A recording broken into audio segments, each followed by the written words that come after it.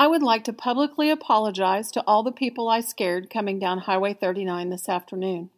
I can explain. I was singing along to some bad goodbye song on the radio when I felt a tiny tickle on my right leg. My shins were bare, and I didn't think much of it. I figured it was a fly or something blowing around in my truck. Then, there it was again. Another tickle.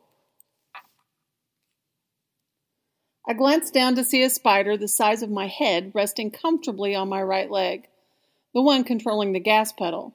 I took a deep breath and said, "Don't panic, Kimmy. You got this. Just keep going down the road, make no sudden moves, pull in at Brahms or Shiner's, stop your truck and slide out, allowing him to scamper off back into nature. You'll also be able to identify him and tell a story about how brave you were to your friends and family." Then I began to whisper a prayer. Please, God. Please, God. That's as far as I was when the black hairy monster moved towards my kneecap ever so slightly. "Oh, hell no," I shrieked. All bets were off as I careened down the road, kicking, yelling, screaming, and slamming everything I could get my hands on against my leg.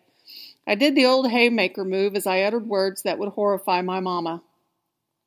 I felt him roll into the floorboard, where I did the old Estes stomp for about 15 seconds.